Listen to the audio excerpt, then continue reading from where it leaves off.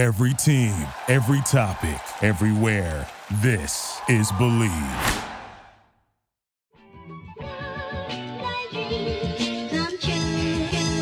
He's back! Number 11! Bennett Conlon. I was like, what is this technical glitch? That's great work. Welcome in to another edition of the JMU Sports News Podcast. I'm Bennett Conlon, joined by Jack Fitzpatrick. Did not expect the click on the intro.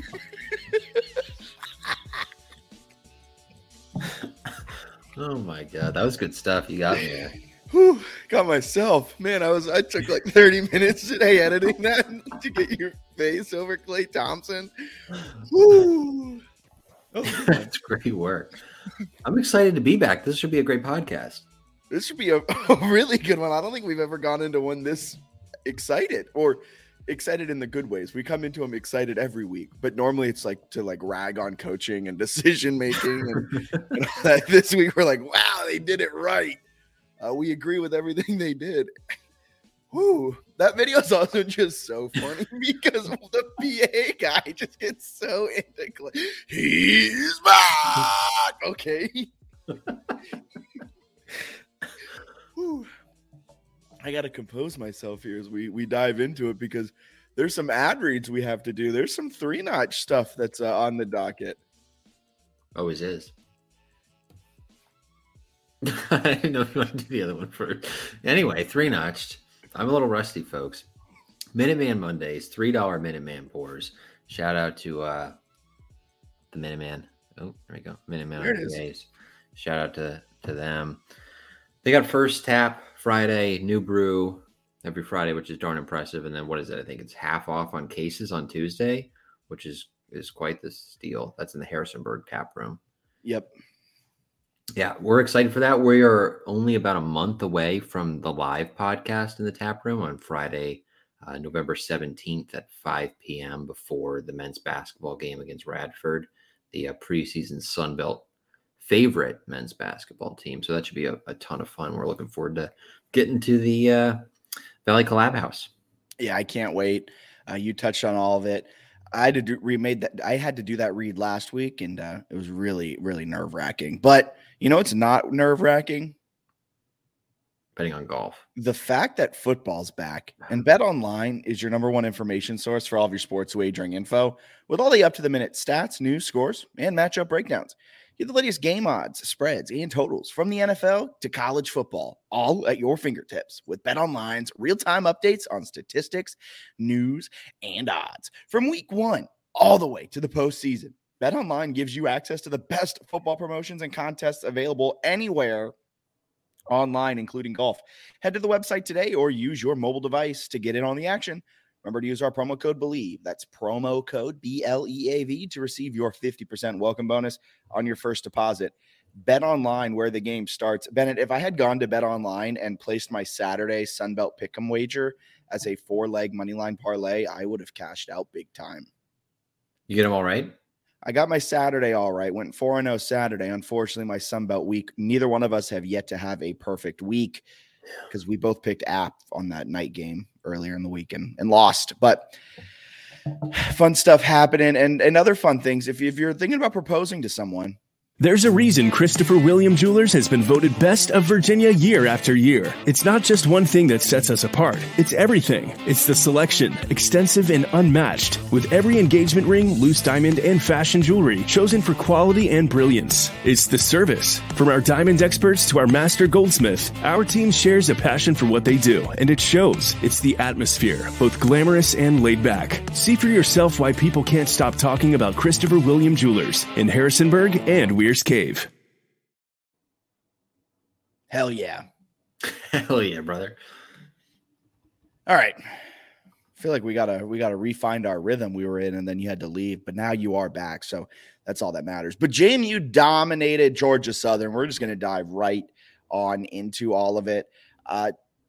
JMU remains undefeated after a 41-13 obliteration of the Eagles.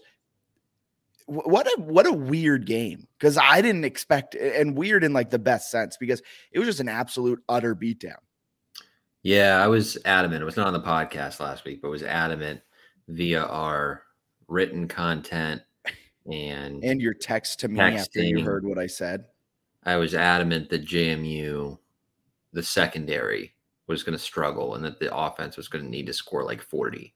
They did score like 40. The secondary was unbelievable. I thought they played great. The defensive line was dominant. A lot of talk in recent weeks about Aiden Fisher. Very, very good linebacker.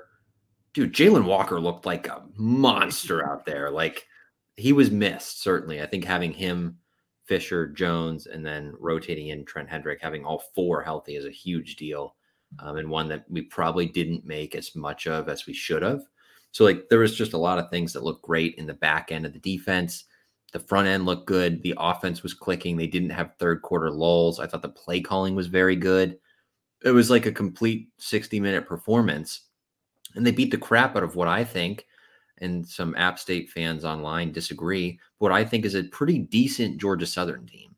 I mean, some Georgia Southern fans might disagree with you. I don't know if you were seeing some Georgia Southern fans' reaction post-game calling Davis Brin like a trash quarterback that just pads his stats against bad teams.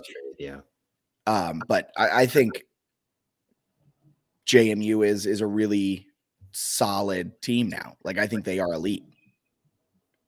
Yeah, I mean, the level of domination was surprising. Also, the fact that they've just sort of assumed that they're going to have great starts, and they are, is super strange. Where they're like, we start fast. Like, they're just assuming they're going to have like a 14-0 lead after a quarter, and they are kind of coming through on that. Like, when they talk about the third quarter, they're like, we know we're going to be up by like scores. And yeah, it doesn't at this point, like, it doesn't matter, because but then in this game, their third quarter was amazing. They scored 21 points in the third quarter. They didn't allow Georgia Southern to score in the third. I believe they only allowed one Georgia Southern like scoring drive in the second half, and it was the very last drive of theirs to go up or to get that 13th point. But JMU, start to finish, dominated this game, and it was a really impressive performance from everyone involved. Jordan McLeod went 20 of 31, 259 yards, 3 touchdowns. Kaylon Black rushed for a touchdown, caught 2 more, a career high day for Kaylon Black in touchdowns. Tyson Lawton, he ran 6 times for 39 yards. No one really went off on the ground. Tyson averaged 5.8 yards per carry. Kaylon averaged 4.1 yards per carry, but no one went over the 50-yard mark. Elijah Surratt continues to be wide receiver 1. He just balled out with 5 receptions, 105 yards for a tutty. Phoenix Sproles, it was really good to see Phoenix Sproles get in on the action. He had 4 catches for 51 yards. Reggie Brown, 4 catches for 50 yards, kind of made up for his drop issue from not the week before, but the 2 weeks before against South Alabama. He kind of had the case of some butterfingers, but looked really good. Zach Horton, 3 catches. One of them should have been a touchdown if he didn't get tripped up. Like, there was just so many good things that came out of this game. I think the biggest thing that I circle with what makes me so happy about this game was the fact that they ran it less than they passed it on first down. For the first time all season, they passed the ball more on first down. Now, their success rate was a little bit lower than normally in terms of passing on first down this game, but they passed it 15 times. They ran it 10 times on first downs. And I'm not saying that's the exact reason why they won this game, but I'm going to chalk it up to 55% me. What did Black have rushing? 48 yards. Huh? No, I think it was fascinating because like the running backs. Great call back to the press conference. I thought the running backs. This is very going to be, some inside jokes today. I'm coming back with just the stuff that only the like 7 sickos will maybe have any reference to. But like looking at the running back stats, 17 combined carries for Black and Lawton is like weirdly exciting to me. Where I thought 100%. They're productive. They're really good. Black was awesome as a receiver too, but you don't have to like force feed him the ball. Like just get it to him in spots where it makes sense. It felt like they did that a lot better. Trusted Jordan McLeod. And then some of that is McLeod hit some more passes in the third quarter. He missed a couple too, like early in the third quarter. He had Black on a wheel route that like maybe could have been caught if he was like a receiver. The second quarter? Was that second quarter, the wheel? Yeah, right before the half. Or not right before the half. It was on the third drive of the game. They went touchdown, got No, he had another one. So he missed him wide open for the touchdown. And then there was like just what would have been a huge gain wheel route in the third quarter.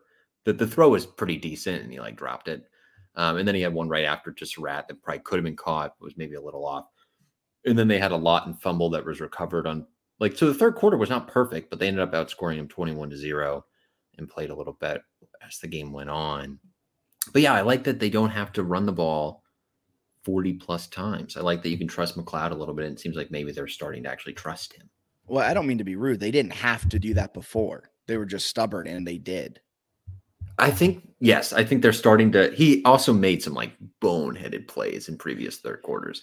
That's very true. And there was a point when he missed Black on that wide open touchdown. And then the very next play, he like runs up into the pocket, could have tried to granted, Jordan McLeod's a little small. So I'm not saying he should like lower his shoulder and try to like plow his way over a linebacker, but he like moved around in the pocket, went towards the line of scrimmage, saw the linebacker, went laterally to try and stay behind the line of scrimmage to then continue a pass, and then ended up taking a sack. And that was on third down. So then they trot out Camden Wise, who we're not making enough out of his just amazing growth. And I guess we'll get into that here right after this. But that was when I kind of thought the game was going to unravel. You're sitting there and you're like, oh crap. Like this kind of has been the MO where they get on these hot starts and then McLeod maybe misses one and it shakes his confidence. It shakes Kurt Cignetti's confidence in McLeod. I think they're going to start turtling here and try to and I don't think they've opened up a big enough lead of 17 points against one of the most prolific offenses in the entire Sun Belt. But then from there, it was another field goal drive. They scored on their first 4 drives of the game, which was very impressive. And then they put up 21 points in the third quarter, and McLeod looked like he was cooking for the entire game. He had a couple little rough stints. He had a couple bad incompletions. But overall on the game, I think it was Jordan McLeod's best 60 minutes of football, and that goes along with it being the best 60 minutes of football we've seen out of James Madison this entire year. Yeah, I mean, they scored on 7 of their first 8 drives. Like it was incredible offensively. The defense was really good. And there was other stuff like the first touchdown drive, they go for it on a 4th and short in opposing territory with a pass play. Wasn't like the prettiest. Like I think McLeod ended up like being in the pocket and jumping to throw a pass to Reggie Brown that like kind of hung in the air, but it ended up converting. They made a lot of good plays. They got multiple receivers involved. Surratt's a stud, but Reggie Brown was nice again, right? Phoenix Sproles actually got the ball, which I think love is cool. Seeing him. Yeah. They're throwing him like little screens and he gets contact at like 3 or 4 yards and then powers his way for another couple. It feels like he's got to get the ball maybe a little more. But yeah, I loved how they did things. I love that the crowd on a day that maybe could have rained, but actually turned out to be pretty nice. Seemed like a pretty solid crowd. Like just so many positives from this game where I feel like in the past fans were excited. They're like, look, we haven't played a complete game, but if we do, it's going to be scary. But they were getting close to losing during that process. Now, having seen them play a complete game, I'm more on board with like, yeah, okay. Well, I'll be honest. When fans were saying that, and we probably said it a few times on the podcast where it's just like, if they played a full game, I had gotten to the point where I didn't think it was something we should expect because we had a large enough sample where, okay, they've gone through 5 games this season. They have yet to be able to put together a full 60 minutes of football. Why should we expect that now? We've hit the point of no return. We've hit the point where the sample size is big enough to tell us that this is what the team is. Boy, was I wrong, because JMU went into the bye week. They watched film. I don't know what they did, but they adjusted a heck of a lot of stuff. Biggest thing, I mentioned it, first downs. They're throwing it more. They went for it on 4th down. In the third quarter, they started passing it more. They didn't ever turtle. They kept the foot down for the entirety of the game. Even though there were some shaky moments, McLeod doesn't throw an interception. He's kind of sneakily putting together a Sun Belt Player of the Year kind of campaign. But JMU, for the most part, they kind of, not saying they listen to the fans, because I don't think a coach ever truly listens to like what the fans want, but it was really cool. You don't often see coaches from offensive, defensive coordinator, QB coach, head coach, whatever it may be, go into the bye week, look at themselves in the mirror and say, what are we doing that hasn't been working? And what hasn't been working is kind of the whole crux of what Cignetti likes to do. Dominate the line of scrimmage, don't make mistakes, and run the ball. They weren't doing that well. And they went in, looked at themselves in the mirror and said, how do we fix this? Let's get Phoenix Sproles the ball in space a little bit more. Let's just get our senior possession. Let's find our best wide receiver in Elijah Surratt. You know, that guy that can run 22 miles an hour that we've kept on the bench for this entire first half of the season? Let's get him the ball on a jet sweep. And what does he do? Bust out a 26-yard run on the jet sweep. What haven't we been doing? We haven't been throwing it after McLeod makes a few mistakes. Let's keep it with him. Let's show that we have faith in our signal caller. And they adjusted everything they were doing wrong, in my opinion, adjusted it, and they came out and had their best performance of the season. Yeah, it's one where like I say a lot of stupid things on the podcast. But like some of what we say is not dumb. And some of it's not just like weird complaints of like, oh, they got to throw it more. It's like rooted in factual data of how it's the not fact working. That their rush game is literally losing them points. And still is, right? Like they had some like nice explosive runs, but like you look at like that success rate on their runs was certainly lower than the pass in this Georgia Southern game. But like the jet sweep, been calling for a run like that to the outside for many weeks. Was perfect. Like under center, you probably think it's a quarterback sneak on like 3rd and 1 or whatever it was. I think it was short yardage. It was. And then you go the jet sweep. Just very smart play call. But also like kind of what we've been talking about. We're like stretch them to the outside a little bit. We called for like zone reads going into Utah State, 2 like zone read touchdowns. And again, they're not listening to us, but it's cool that their coaching staff is not like, I don't know, Iowa's, where they like can't adjust to anything offensively or make any changes. It's awesome that you can see as a fan, like, that doesn't seem like it makes sense, or why don't they try this? And then a week later they do. Like, that's so cool. And not to like belabor Cignetti's age, which I feel like sometimes gets brought up a lot of like, he's in Harrisonburg forever because he's old. But like, we'll get to that. You often don't see a lot of coaches who are like over the age of 60 who are willing to like adapt like he does. Like, I actually think it's very impressive that he grew up in an era that was just like run the ball, stop the run. And he like still believes that, but is also adjusted incredibly well to like the transfer portal and like wanting to throw the ball more, finding a balanced offense, being creative with play calling. Like, he adapts incredibly well, which you don't always find when you have like older coaches. Sometimes those guys just want to be like, I'm going to do what I do and we're going to do it, even if we go 8-4. Yeah. And I mean, just hats off to them. Absolutely great coaching.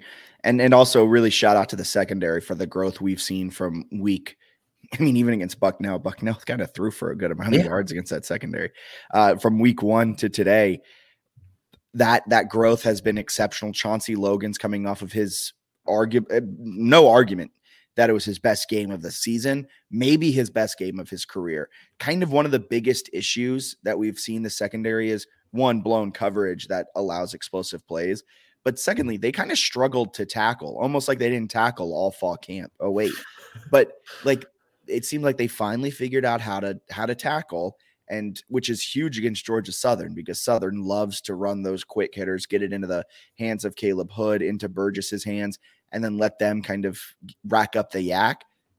Cornerbacks were converging on the ball. They were rallying around the ball, and they were getting to them with one-on-one open field tackles time and time and time again. And that is something that I don't think we focus in as much, the tackling part of the secondary, because if you can make a 6-yard catch stop at 6 yards, that's a lot better than a 6-yard catch becoming a 12-yard gain. Do you know how easy it would have been to just like not tackle during fall camp? Oh, sorry. Well, yeah, but to like not start Chauncey Logan last year as a true freshman, but the coaching staff was like, no, he's good, we got to do it. It would have been super easy to not like bring D'Angelo Pons in, but they did it. Like starting Jacob Thomas and playing him over like a bunch of veteran safeties. Yeah. He had 8 tackles in this game, 2 pass breakups. One of them he probably should have intercepted. But like, I don't know. It's really impressive to me that they adjust as well as they do over the course of a season, over the course of a game. They never seem out of a game. They always seem like they have a chance to come back week to week. Like, they're just very well coached. And it's cool that like, if you're a player on the team, you can kind of just keep grinding through practices. And like, if somebody else struggles, they'll give you a shot in like week 5. Like they'll throw you in if they think you're going to make the team better. That's not like a week 1 to like week 1 of the next season kind of thing. And they've done a great job with that. And even with the linebackers realizing that Aiden Fisher's really good, they did a bunch of like 3-3-5 stuff in this game where they're like, hey, let's get it so that we have all the linebackers on the field at once. It's super creative, and it's creating a lot of different looks, I think, offensively and defensively, that it would probably be a nightmare, especially if you're Marshall this week on a short week, to prepare for this team, considering they've run out so many different players, so many different looks. It's a challenge to get ready for them. Yeah, especially, and then you get the mini bye to rest up a little bit more after this short week. The home crowd, though, real quick on the shout out there, great crowd. There was rain in the forecast. I didn't expect it to be that kind of packed. Student section did a great job wearing all white. Ooh, cracking open that Minuteman. I like it. Cracking open my Minuteman. But go Dukes. Great home crowd. Stop with the expansion talk. I'm talking to you, Ben. For clarity's sake, this is not me. I'm anti-expansion. A lot of Bens out you're there. Bennett. Yeah, a lot of Bens out there. I think do people call you Ben? Oh yeah, my family. There's really? Yeah. I've never heard anyone call you Ben. All a lot of people do it. No, the expansion stuff's crazy to me. They didn't sell out the home opener against Bucknell. It was like 23,000. Now people are like, we need to be at 40K. Like they're playing the best football they've ever played in program history. And they're going to have like a night game against an in-state rival on homecoming. People are like, this is what our crowd is like. No, it's not. I don't know. I don't mean to get rude with like what I'm about to say. But it gives me little brother syndrome. Like you look around. What? Yeah, expansion talk gives me little brother syndrome. Like JMU fans have this little brother syndrome where they're like, well, UVA has Scott Stadium and Tech has Lane, and look at those awesome things they're doing. We're not them. We don't have 75 years of program history baked into this in the Atlantic Coast Conference. We just got to the FBS. Like, let's pump the brakes a little bit. Let's enjoy what we have. Get out of here with the fact that the Godwin side hall is ugly. Who cares? Like, you're sad that looks bad on ESPN. You know what looks worse? A full bowl, half full. Look at so I was talking with a friend of mine who used to cover Louisville athletics. And he said during the Teddy Bridgewater era, when they had all of this hype around them, they got a bunch of donors. They started to like grow their base and they built out their stadium and they kind of started expanding all of that. Then they had the Lamar Jackson years and everything was good. And then they had Malik Cunningham, who each year got a little bit worse. And now Louisville is not necessarily like the height of college football power. And they struggle to sell tickets. Like, let's wait for not saying there's going to be a lean year coming, but let's wait a few years, see if this continues, and then maybe we can build it out. But the Godwins, it's college football. Isn't it fun that we have a weird stadium? Am I wrong for thinking that way? Like, I think it's ugly. I'm with them on the ugliness. But why does that matter? I don't really know. I think that's like broken college football brain, where like now that the TV ratings are a huge deal. I saw there was some like front office sports article today that was like Colorado only drew 3.3 million viewers for like a Friday night game against Stanford. Like, well, that's pretty good. But also, why should I care? Like, if I'm a Colorado fan, I'm going to be way more disappointed my team squandered a 29-point lead against Stanford than I am about like whatever the TV rating is. It feels like one of those things where it's like, gosh, the branding of our school, if this was a more beautiful stadium, would be sweet. It's like, it doesn't really matter, right? No, it doesn't. It doesn't matter. And here's another take. I've heard the loudest I've ever heard Bridgeford Stadium was a playoff game against New Hampshire, I think our national championship year. And I think there were 17,000 people in attendance. Loudest I've ever heard Bridgeford. Family Weekend had the third most people that were ever inside of Bridgeford Stadium. And it just didn't sound that loud on TV. Maybe I wasn't there for that one, so I don't know how loud it, but like, just because you add more people doesn't mean it gets louder too. And that's another thing people are saying. We could get a better home field advantage with more people and make it louder. Pack in 25,000 with a bunch of crazed fans, and that will sound louder than 35,000 of a bunch of kind of apathetic fans. If there's one thing I've thought over the last 3 to 5 years is that JMU lacks home field advantage success. Right? Like it's super weird in general. It's also one like they've addressed this a lot. They're gonna do it at some point. But there's also the Godwin side part of this. We're like, where does swim and dive go? Yes. It's very like a logistical challenge because they're gonna have to. I think they do have to tear it down, right? Yeah, they have to tear it down, and that So houses like two departments, I think. Right, it's still a university. It from the academic side, houses a department or two. It houses swim and dive. There's a bunch of like team offices in there in God. Like this, you can't just tear down Godwin. And I think they're going to do it eventually, right? They've talked about it, but they need like a more consistent demand to want to do it, and then they'll do it and it'll be good. But it takes time. It's also one like don't let like sellout stuff and like pushing for expansion distract from like the season. Just like enjoy the season. The home field advantage is great. The stadium's fine. I don't know. It just feels one that's like a little premature. I kind of agree with you a little bit on the little brother where it's like, oh, we just want to like look right. We want to look like we belong. It's like, well, the team belongs. So who cares? Who cares? Yeah, just enjoy the season. They'll figure it out eventually. It's the same with basketball. Like it took them a while. The thing's great. They did it like at a time that maybe made a little more sense. Yeah. That brings us to, is JMU the top group of 5 team right now?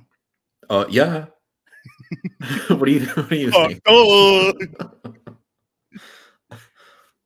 Is that your answer? Yeah. I'm saying yeah. I agree. I think as of right now, JMU is better than Tulane, and Tulane's probably the next best thing. But that brings us into, I think, our biggest topic of the night before we dive into everything Marshall, because this might not be a topic after Marshall. Who knows what happens? Can JMU make like a legit bowl? And yeah, you break it down. Maybe the most confusing topic for fans, right? Especially people who don't like follow JMU that closely, or even some who do. They can technically play in a bowl game, right? So you just need to not have enough 6-6 teams.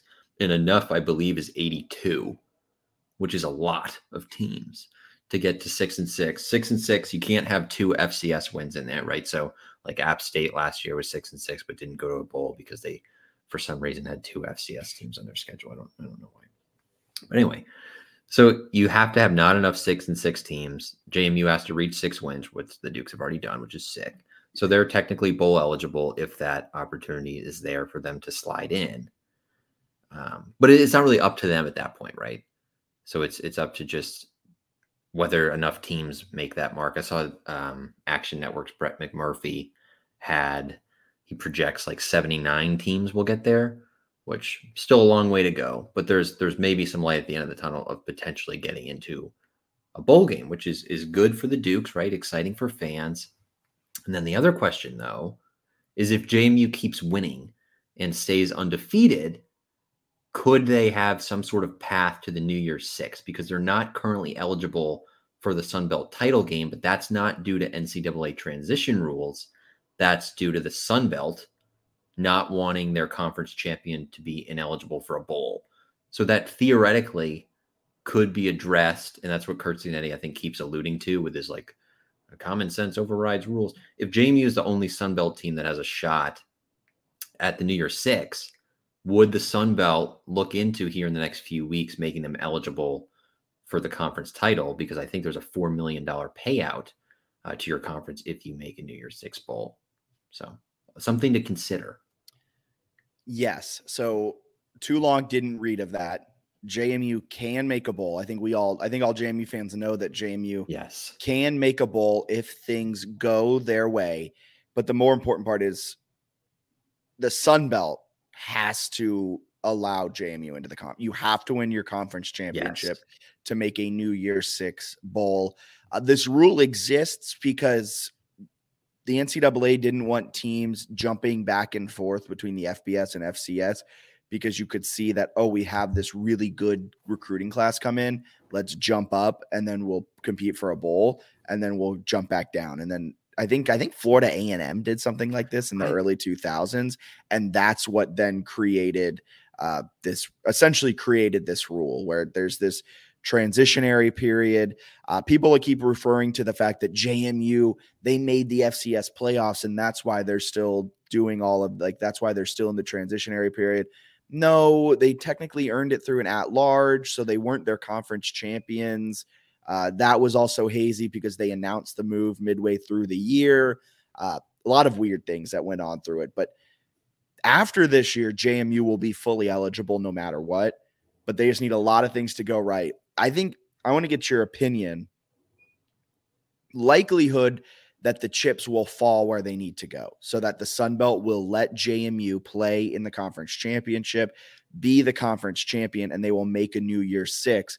And can JMU lose a game between now and then and still force the Sun Belt's hand? They might have to stay undefeated. I wonder if they would consider it if they have one loss. It kind of depends on some of the other group of 5 teams. But right now, you look at the rankings, like the AP Top 25, I think you've got Air Force and Tulane are both ahead of JMU. But JMU's strength of schedule, honestly, is a little bit better coming down the stretch. You look at what Tulane has. The AAC this year is so much worse than it's been in years past. Like they like to call themselves the American. Please refer to it properly. Excuse me. The American significantly worse than it's been in previous years. The Mountain West isn't great. Like Air Force has a fairly easy schedule. Both those teams would have to get through conference championship games too, of course. But then you're like, the thing that's interesting is the Sun Belt's really good, but also beating itself up. So if you're the Sun Belt and you want like the conference payout, every team in the Sun Belt except JMU has at least one loss on the season. And Georgia State's the only other team that doesn't have at least 2 losses this year.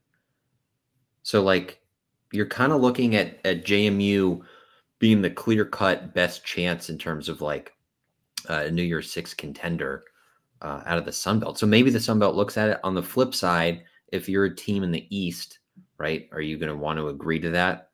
Like even if it keeps the Sun Belt out of a New Year's 6, if you're a team in the East that could play in the conference title game, like you might be a little more self-serving there and think, hey, like I want to play for a conference title. It would be a really interesting question to ask them because $4 million divvied up amongst the conference goes a long way at this level. But that's also, there's a lot to it. So, and then JMU plays Georgia State. So the Sun Belt will be cheering on Georgia State pretty aggressively on November 4th. I think the wheels will really get in motion if JMU beats Marshall, beats ODU, and then if they can take down Georgia State, that like, I think all of a sudden, I think that's when you'll see movement. I don't think we'll see anything until the Georgia State game, especially if Georgia State keeps winning, because that's probably their best chance at a New Year's 6 team. A very outside chance, but the Panthers are probably the best chance at this point. Here's the major glaring issue with that. This is the rest of Georgia State's schedule. It's hard, isn't it? At Louisiana, at Georgia Southern, home against JMU, home against App State, at LSU, and then LSU, and then at Old Dominion. They have no chance, in my opinion. Like I think they'll probably end up losing very slim. Yeah. 3 or more games. If they win out, like with a win over LSU, then yeah, like good for them. But like it's, I don't know. JMU really feels like the only team. Troy was one you could look at, but they have lost to JMU by 2 points, and then Kansas State kind of blew them out, which I think hurts. So I don't know that a 2-loss Troy is going to get in over like an Air Force or Tulane or even like an SMU. South Alabama too. They beat Oklahoma 3 losses State now but for them. Then, they're a weird team. So be very interesting to keep an eye on all of that as the season rolls along. So that's time. This week's 3-Notch Weekly Preview. Dukes on a short week head to Huntington, West Virginia to take on the Thundering Herd, who are led by Charles Huff, the head man. Marshall last year took down Notre Dame. They started this year looking really good, and they still look pretty good, but they're coming off of a loss against Georgia State on Saturday. They did lose, I believe, the week before against NC State as well. So a little bit of a mini skid here from the Thundering Herd. Their defense remains really, really, really, really, really, really, really good. They have one of the best secondaries in the nation, but their run defense can leave a little bit to be desired. Offensively, though, Marshall isn't good.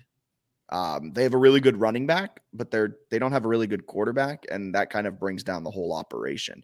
So JMU will have its opportunities to pick up some points, pick up some yards on the ground, and this will be the first test, real big test for JMU in terms of their wide receivers and what Jordan McLeod can do against an elite secondary.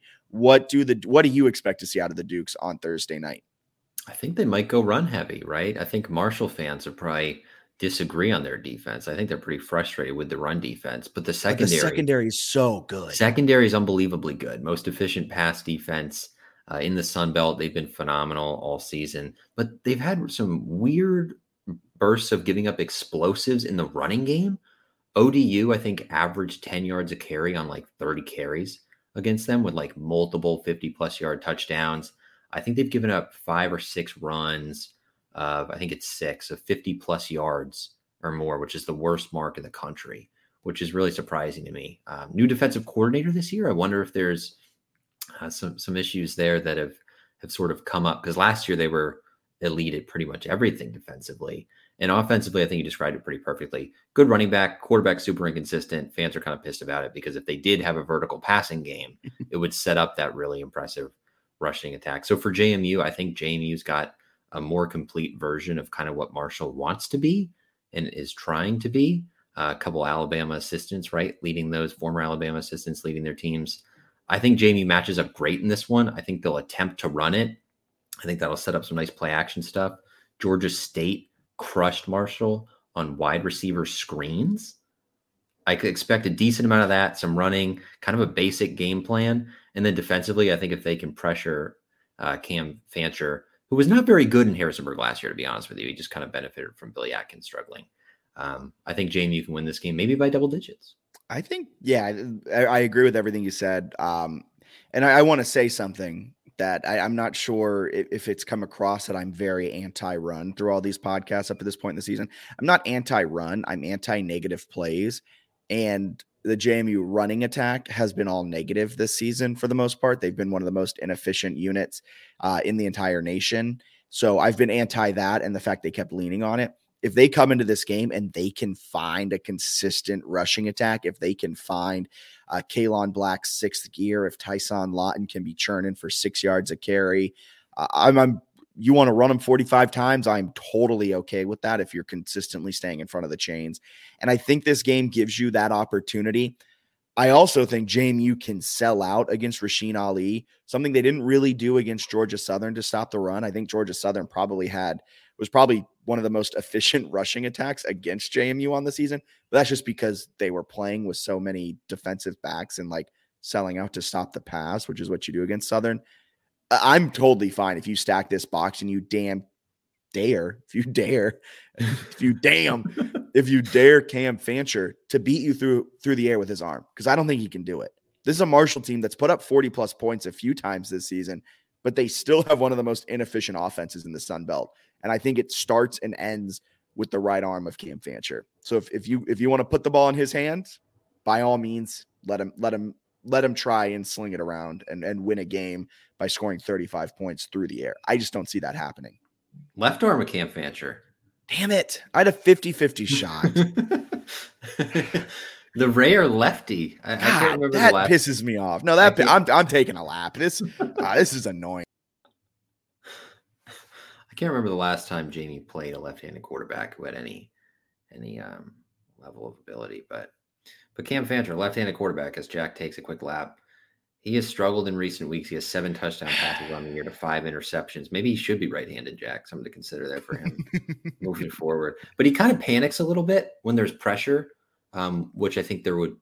Good thing for him, JMU doesn't generate any of that. Right. I think my favorite series of the JMU Georgia Southern game was first down, Jalen Green forces a fumble on a sack, crushes Davis Brin, 18-yard loss. The next play is the James Carpenter tip interception. I knew you were going to say that. Defensive line sequence from those guys. Well, there was another tipped pass up at the line of scrimmage. I think it was from Jalen Green, and he almost came down with the interception there too. Something that JMU's been doing a lot these last few games is getting their arms up on their rush. They're not just like getting engaged and just pushing the pocket. Like when they see the ball coming, they do a really good job of getting their arms up. Carpenter had at least 2 in this one. Jalen Walker had one, not at the line, but he probably should have picked one too. I mean, they were It doing went a right great in his job. chest. Yeah. They were doing a great job getting into passing lanes. Very impressed. It's time for a little bit of news or snooze. Bennett's going to give me news. Yeah, we love it. Bennett's going to give me 3 quotes. I'll say if they are newsworthy or snoozeworthy. I tried to fill in for you last week with my quotes. I don't think they were as juicy as what you normally supply. So hit me with some news or snooze. All right, this first one's kind of weird. I'll be honest with you. It's just like a weird quote. Kind of came out weird. I don't really know what he was going for, but Kurt Signetti says, "In my mind, in my mind, this is a trap game. You guys like that term, trap game? I know you do."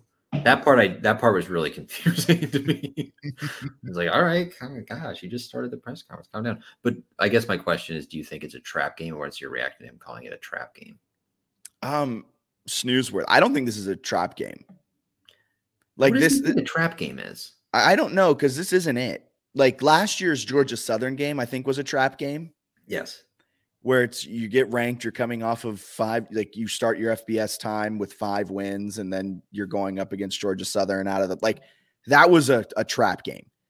This game, like for both teams, like if you were coming off of a short week off of an emotional win, then like sure, this could be a trap game, but you're coming off of kind of a dominant win that wasn't necessarily like emotional, and you're going on the road on a Thursday night game in a short week after the team you played on the road in a devastating loss.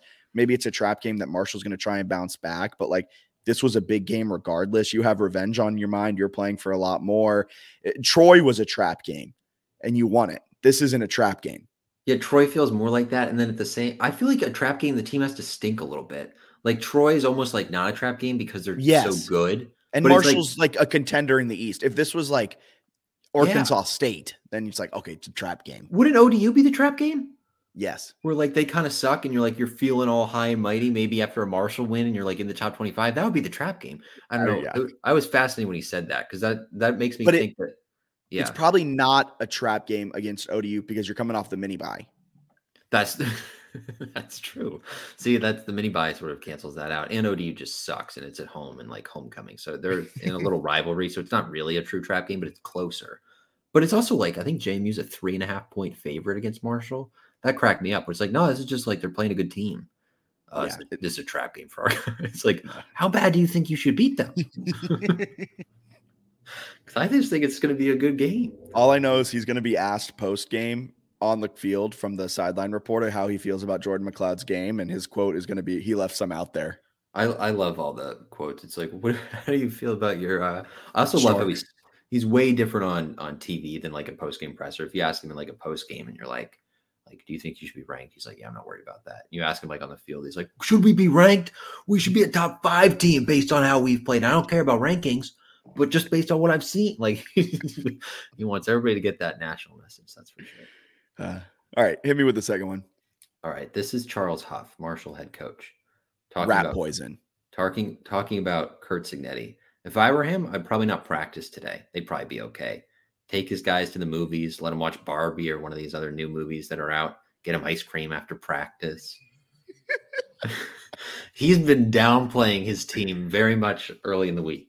I love that. It's a snoozeworthy quote, but that is an electric quote. Wow. I mean, if I was him, I wouldn't practice all week. I mean, if you can just rest the guys up, we're a bye week anyway. Like you can just walk over us. That's an amazing quote. I thought that was a pretty fun one too. Yeah. All right. Another one from Huff. Not to take anything away from him is Jordan McLeod, because I think he's a really great player, but their system just allows for any player in that position to execute. Don't get me wrong. They couldn't just put a D lineman back there and do it.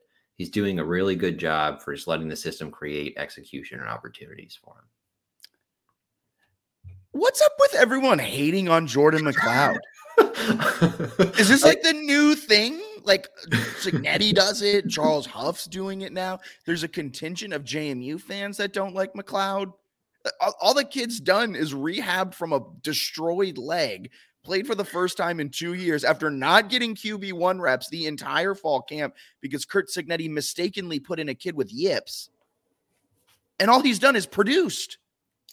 And now Charles Huff is taking shots at my guy? No, specifically, like James Carpenter can't do what he's doing. He wants to be clear about that. Jalen Green could not do this. This is newsworthy because I hope McLeod sees this. I hope Signetti sees this and gives McLeod the opportunity to just freaking ball out. Because that's annoying though. Like I'm actually annoyed for McLeod. Like this kid has done nothing but come in. He's been a team player. He's produced. You see his body language on the field when he messes up a throw. You see him like get kind of dejected. He kind of needs to work on that. His body language sometimes isn't the best, but like he's a good. Why is he getting so much hate?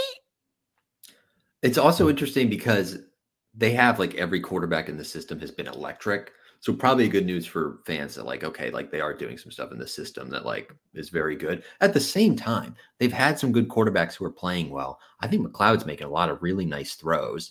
He's doing a nice job moving around in the pocket. He's had a few, was it South Alabama, I guess, when Brown had like 3 drops where he was throwing like dots. Yes. And they were just getting dropped. And there's like, they kind of mention that sometimes, like Cincinnati, the presser will be like, yeah, like there's some drops. It's like, no, like he's getting screwed out of like 50 yards in some of these games where guys are missing like wide open catches or like great. I think he's playing very well. Can I workshop a take with you right here, right now, live on the podcast? Yes. Todd Centeio was the better down-to-down quarterback. I think McLeod, when he flashes, is a much better quarterback than Centeio. Oh, I like that. But I will say it is worth a lot that you are consistent on a down-to-down basis. If you're like an 8 out of 10, I think Centeio was like an 8 out of 10 on a down-to-down basis. I think McLeod flashes like 9.5 out of 10, but he also flashes like 3 out of 10. He's thrown 10 touchdowns in the last 3 games. He's legit. I also love Charles Huff saying that because he saw a quarterback put into that position, into the system last year that failed. That is true. That is like true. He saw it first. You can put anyone back there. Maybe not a D lineman, but you can like put in Billy Atkins. I don't know. It is pretty funny to say that. I also like that, like, sometimes when coaches talk about JMU's offensive and defensive systems, there's sort of this idea that it's like super simplistic. It's like, well, why don't you run it? Because like your offensive passing game sucks.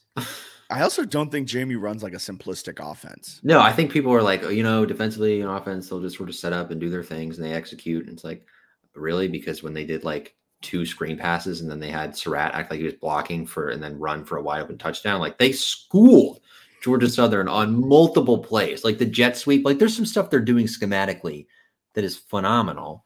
But also McLeod's executing pretty well. And you're right. We have seen some quarterbacks come in and not execute very well. JMU does a masterful job, whether it's Shanahan or whoever's. I think Shanahan's the play caller, right? It's not Sinceri. Yeah. Sinceri's just on the sideline. I think Shanahan's in the booth. But whoever's calling the plays does a masterful job of sequencing. Mm-hmm. Like a masterful job of sequencing plays. It was incredible on Saturday. It was great. Yeah. Well, I got one bonus quote for you. Oh, shoot. A bonus quote. Yeah. While we're on the topic, this is Kurt Signetti.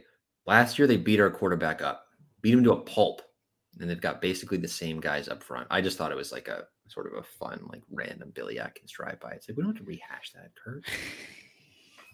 It's also snooze. Like he was beat up, but like he also missed a lot of throws. He just says so many things in the media now on game weeks to like try to get his guys focused, where it's like same guys up front. It's like, didn't ODU like run for 330 yards against them? Like I don't know if I'm not scared of the defensive line. Did you see the former Marshall defensive coordinator, who's now the coordinator at Miami, get a 15-yard unsportsmanlike conduct penalty for running out onto the field? No, that's hilarious. He was trying to call timeout and get the referee's attention and like came all the way out to the hash marks as the play was about to happen. He got his timeout, but because he came so far onto the field, he got a flag. And Cristobal's like face is just like, what are we doing? Other impressive thing with JMU, you look at Marshall losing the D coordinator. They're taking a huge step back defensively, even though they returned some key pieces. JMU's able to sort of like rotate coaches. They haven't done it a ton, but they have had some change, right? Brian Haynes stepping up as D coordinator. And they're like arguably better defensively than they were under Heatherman. So yeah, pretty cool. Well, moving from all of that, you know what time it is? Sunbelt Pick'em, and then I got to hit you with listener questions before we go to volleyball. Perfect. So it's time for the Sunbelt Weekly Pick'em. You kind of are sucking, man. You are 51-16. I have a 2-game lead You on have a 2-game lead now. Yeah, I had a good 4-1 week. You had a 3-2 week. Yeah, After you picked, who did you pick to win? I You had picked Marshall to beat Georgia State. You faded my boys. You never fade the Darren Granger, Marcus Carroll-led Panthers, baby. So this week in the Sunbelt Weekly Pick'em, we got a good slate on our hands. As I'm pulling up the schedule, I was not ready for the Sunbelt Weekly Pick'em. you don't even know. We have a good slate as I try to find out the games. All right, so we got a game tomorrow night. I forgot there was a Tuesday game. This is Southern Miss at South Alabama. Who do you got? That could get pretty ugly, I think, with South Alabama winning that one by a lot. I agree. Southern Miss is broken. My worst team in the Sun Belt, and it's not even close. They took that from Arkansas State. JMU Marshall on Thursday. Normally we save the JMU game for the end, but because they're a Thursday game, I thought we should just do them now. I got JMU winning. I think I was doing the round table today. I think I've got 34-20. I got JMU 42-14. Oh my God. That would, if they do win this game by more than a touchdown, the hype train is going to be insufferable for JMU fans. I've already played, especially with the mini bye. Oh, baby. ULM, Georgia Southern. I think Georgia Southern bounces back here, and I still think they're good at football. I'm going to do this strategy for the rest of the season. Just copy every one of your picks. So you can never catch up. That'd be something. I like Georgia Southern too. I think they're a good team. And what they've done really well this season is beat up on bad teams. And ULM is a bad team. So even though they took Texas State scored 15 points in 2 minutes to win by 1 against ULM on Saturday. But Georgia Southern. Coastal at Arkansas State. I'm going to take the chickens, the beach chickens. I will do that as well. I think, I like the East in these East-West matchups most of the time. App ODU at ODU. Do you like the upset here? I kind of do. I'm getting close to doing it. I think it's tempting. I'm going to end up going with App State. I think Sean Clark is aware that if he doesn't get the next 2, they've got ODU and then Southern Miss at home. There's going to start to be some job security rumbling. So I think he takes these pretty seriously and they play well and win. I'm going to be honest with you. I think he's been taking every game seriously. I know. I just think there's going to be an extra sense of urgency for him with oh, shoot, we keep blowing some games in one possession spots. Let's figure some stuff out. That's true. ODU is a really up and down team. So they're going to be coming off of their bye week. The week before, what? I was just laughing because it's you know what? He probably has been trying to keep his job safe. You're probably right. But my logic is severely flawed, but I'm taking him anyway. I think that he figured out that, hey, people are talking. I'm about to get canned. Let's get a couple jobs. Such a good point. I hadn't thought about the fact that Sean Clark might have been coaching for his job previously. All right. ODU's coming off of their bye week. They're going to be at home. Before their bye, they beat Southern Miss by the skin of their teeth. Is it the skin of their teeth? Is that the saying? I think so. That's a weird saying. And then the week before, they did hang up 35 points on Marshall's defense. And then the week before that, a 10-9 win over Texas A&M Commerce. At one point, they did take down – who'd they beat? They played Wake Forest within 3 points. I don't know what to make of the Monarchs, but I'm going to take them. I really feel like they're an up and down team. Some weeks you get a really good showing. Some weeks you get a really bad showing. I'm betting on the fact that they are going to have a good showing against App State. 6 p.m. kick in Norfolk. Have you factored in that Sean Clark might be coaching for his job? He knows about this one. He's taking this one serious for him. Georgia State at Louisiana. Louisiana was one of the top teams in the Sun Belt West preseason poll, but they really haven't lived up to the expectations. Georgia State is coming off of a massive win at home against Marshall. Darren Granger went off. Marcus Carroll continues to be one of the best running backs, not only in the Sun Belt, but the entire nation. I like the Panthers to win. Who do you like? I'm having a bad Sun Belt pick. logic day, but I'm taking Louisiana moments after I said I love the East and the East-West matchups. Taking Louisiana here. They're favored, which I found maybe slightly surprising.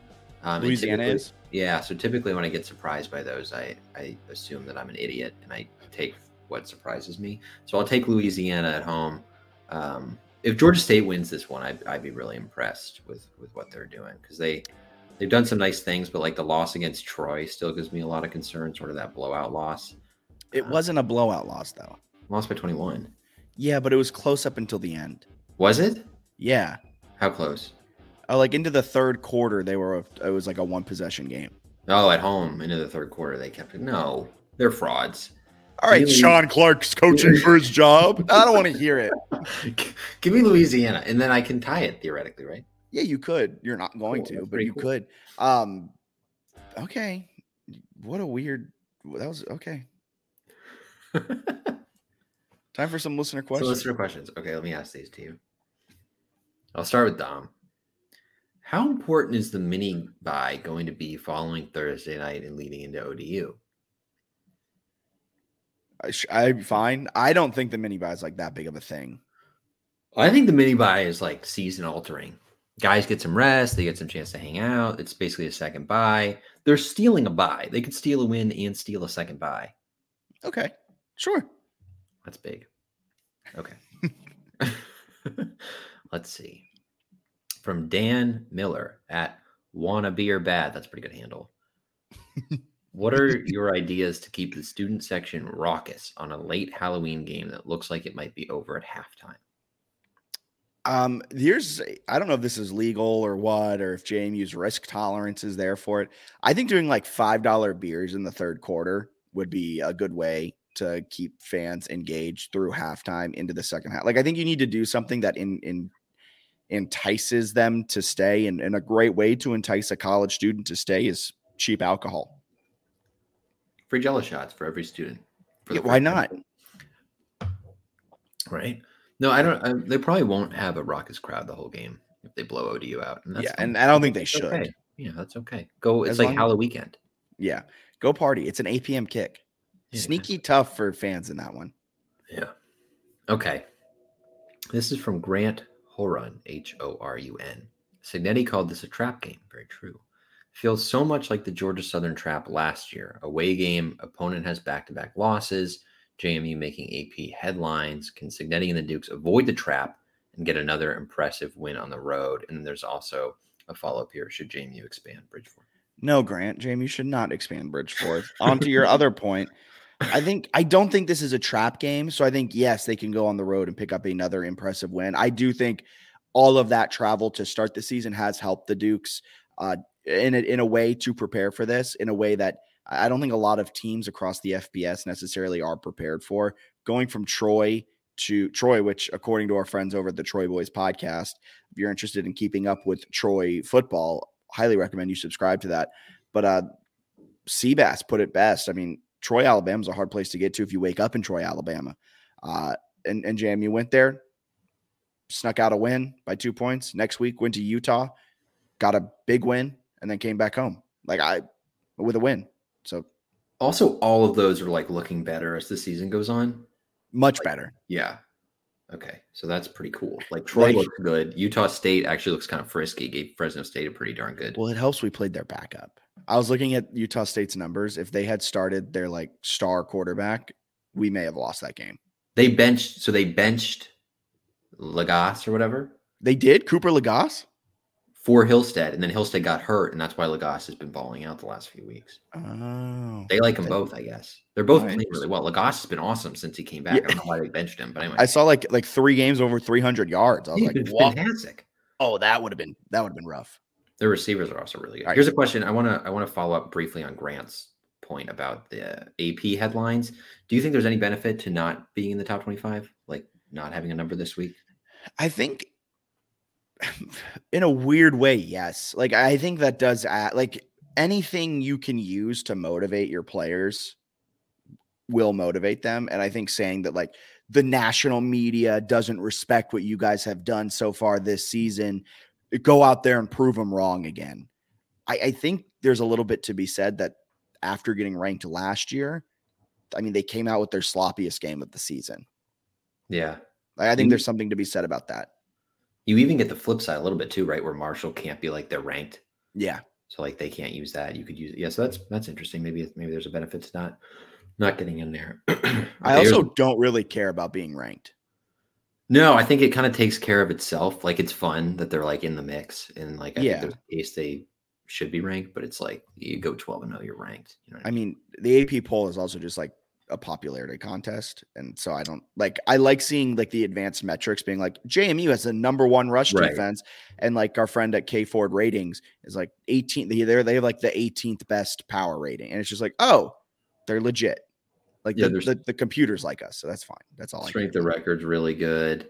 It's as an AP poll voter, you're covering like your one team's game and then sort of just doing that AP poll as an aside. So yeah. Now that Jamie's getting some headlines, they'll probably get in there soon if they keep winning. Okay, from Bill Papp. Why do Liberty posters constantly attempt to insert themselves in Sunbelt and JMU items with mostly nonsensical to blatantly false statements? Is it just plain envy or something else?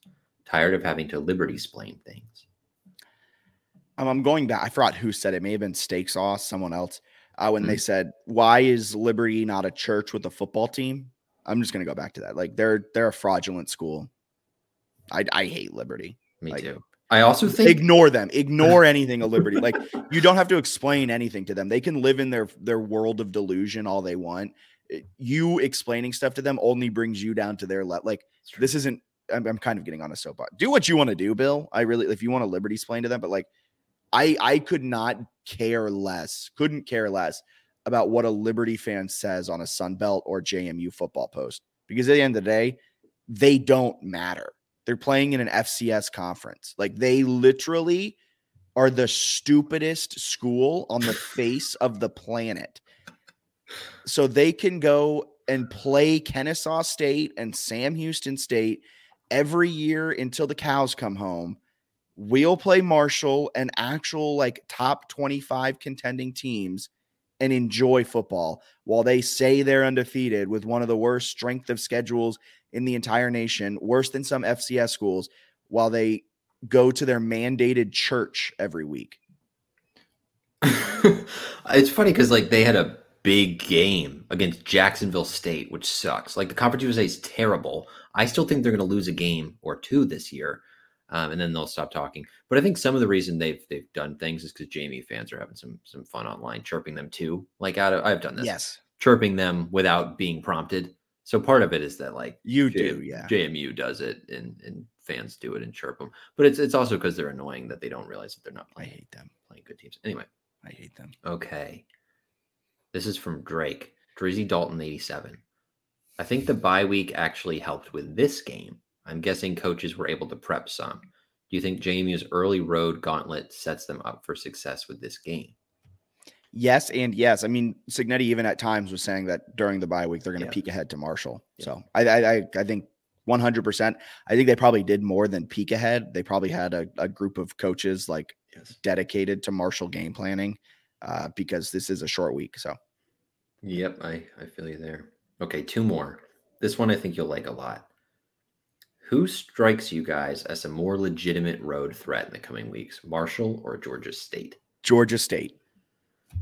That's a good question. I think Georgia State's better than Marshall, evidenced by their win. Beat them by a lot. Yeah, like evidenced by that. I think Georgia State is, granted, Huntington, West Virginia is a much better home field advantage than whatever Georgia State calls their home stadium. But I think Georgia State is just like the overall better team. Georgia State can do some nice stuff offensively. They kind of get after it defensively. Their coach is a certified sociopath, which actually might help them in that spot. Like if JMU's ranked and you're at home and your coach is like a lunatic, I can see them giving a pretty good effort. And they probably should have beat JMU last year, to be honest with you. So, and that was their down year. Yeah. Yeah. So, okay. Last question here. This is a good one from Mike RVA at Michael Holloman. With each win, how much closer is Cignetti to a P5 offer that he accepts? I think closer than we want to admit, but I mean, we were talking about this earlier today. I don't know if you saw this question and it prompted you to ask it, or just kind of us talking about it, put it into the ether. But at first I was like, there's no way he leaves unless it's for West Virginia. And then I was looking at his salary and I realized that he's making less, like he could make at most this year with all incentives baked in $1 million. Biff Poggi of Charlotte, whose only win is against South Carolina State, is making a base salary this year of $1.2 million. Like he and I didn't realize like Tony Elliott's making 4.2 million base. And they only have an FCS win. So if you like Biff Poggi in Charlotte, so like if Tony Elliott gets fired and UVA comes calling, I'm a little worried he takes it.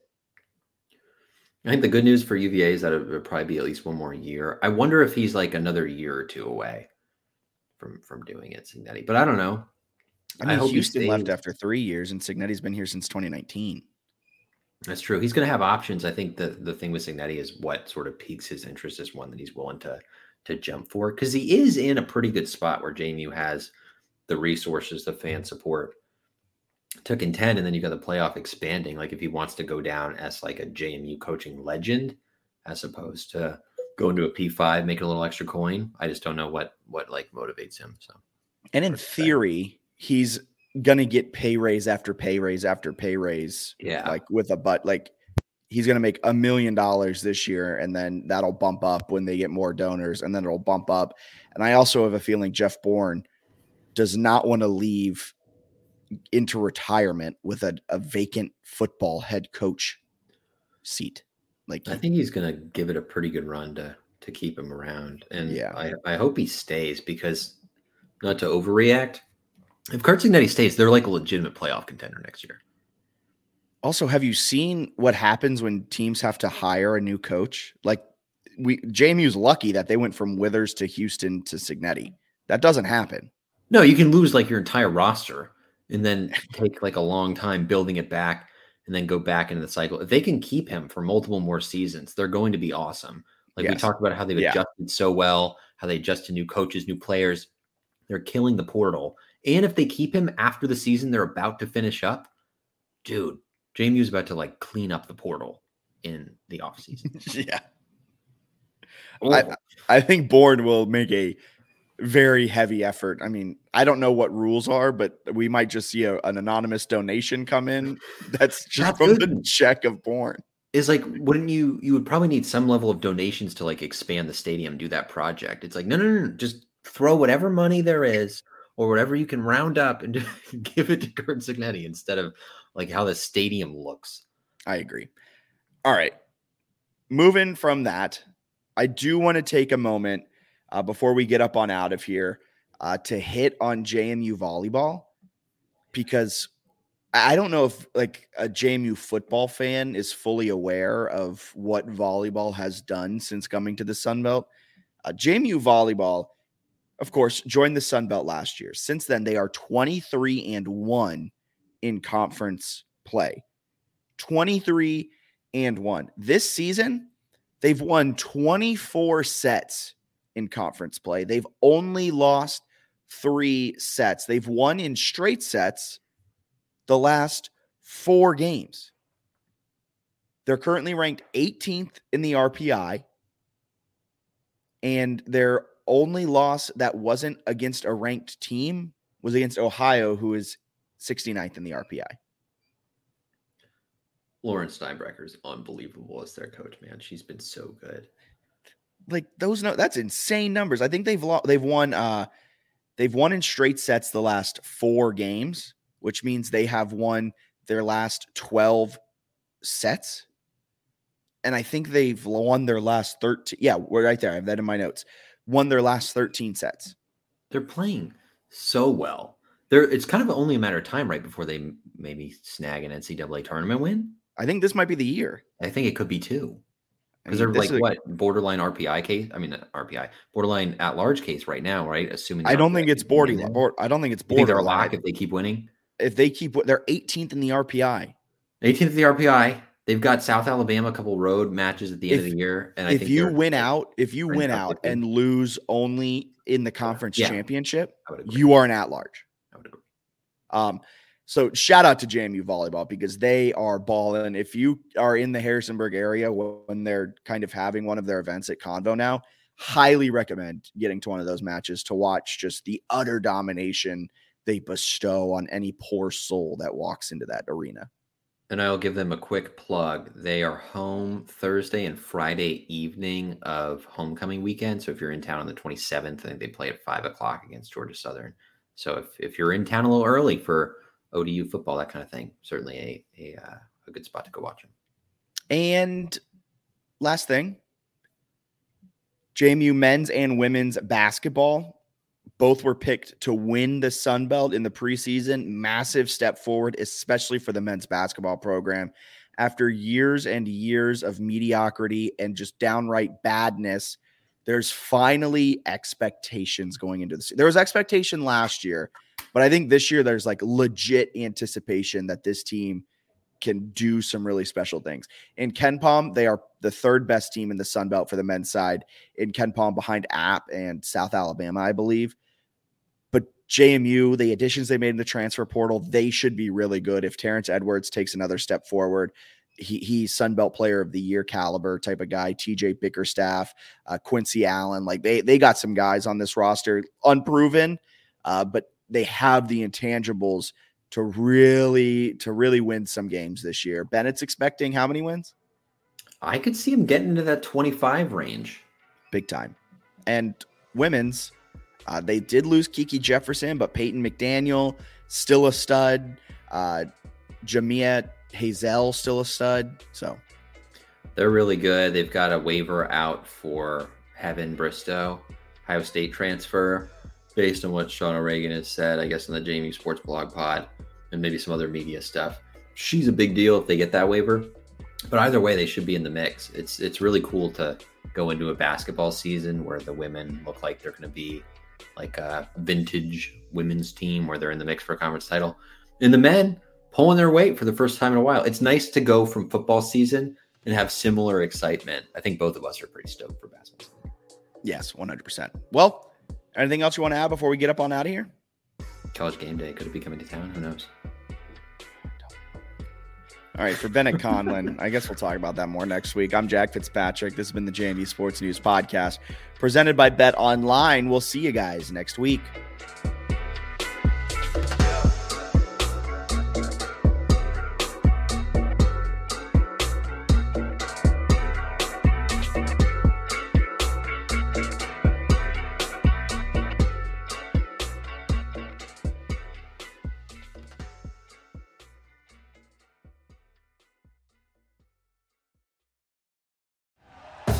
Thank you for listening to Believe. You can show support to your host by subscribing to the show and giving us a 5-star rating on your preferred platform. Check us out at Believe.com and search for BLEAV on YouTube.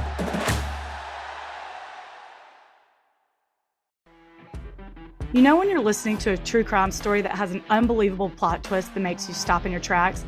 That's what our podcast, People Are the Worst, brings you with each episode. I'm Rachel. And I'm Rebecca. We're identical twins who love true crime cases that make you say, didn't see that coming, and we hate the people responsible for them. Listen to People Are the Worst now on Apple, Spotify, or wherever you get your podcasts.